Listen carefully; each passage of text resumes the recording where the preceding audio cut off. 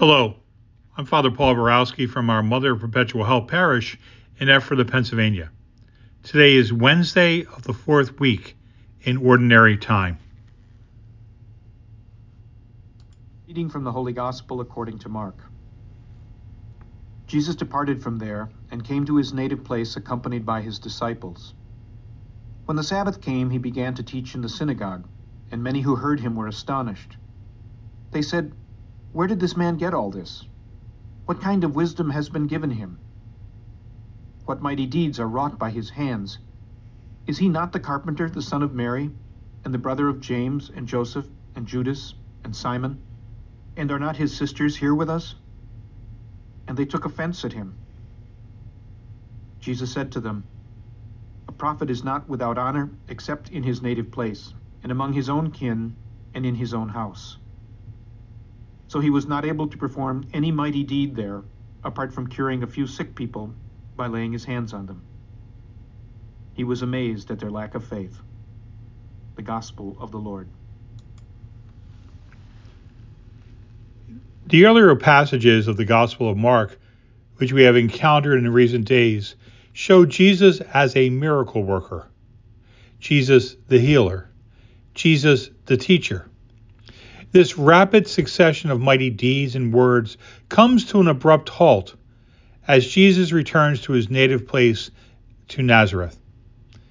The astonishing account we hear today shows Jesus' friends and neighbors from his growing up years as clearly aware of all that he has been saying and doing.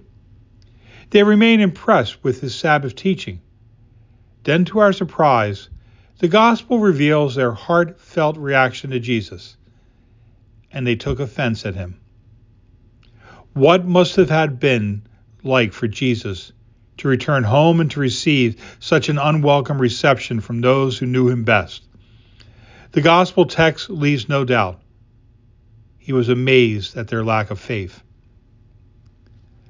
How many of us have had the blessing of the company of friends along the journey of faith, soul friends, companions who seek the way of Jesus, only to be coldly received by family members and other kinds of friends?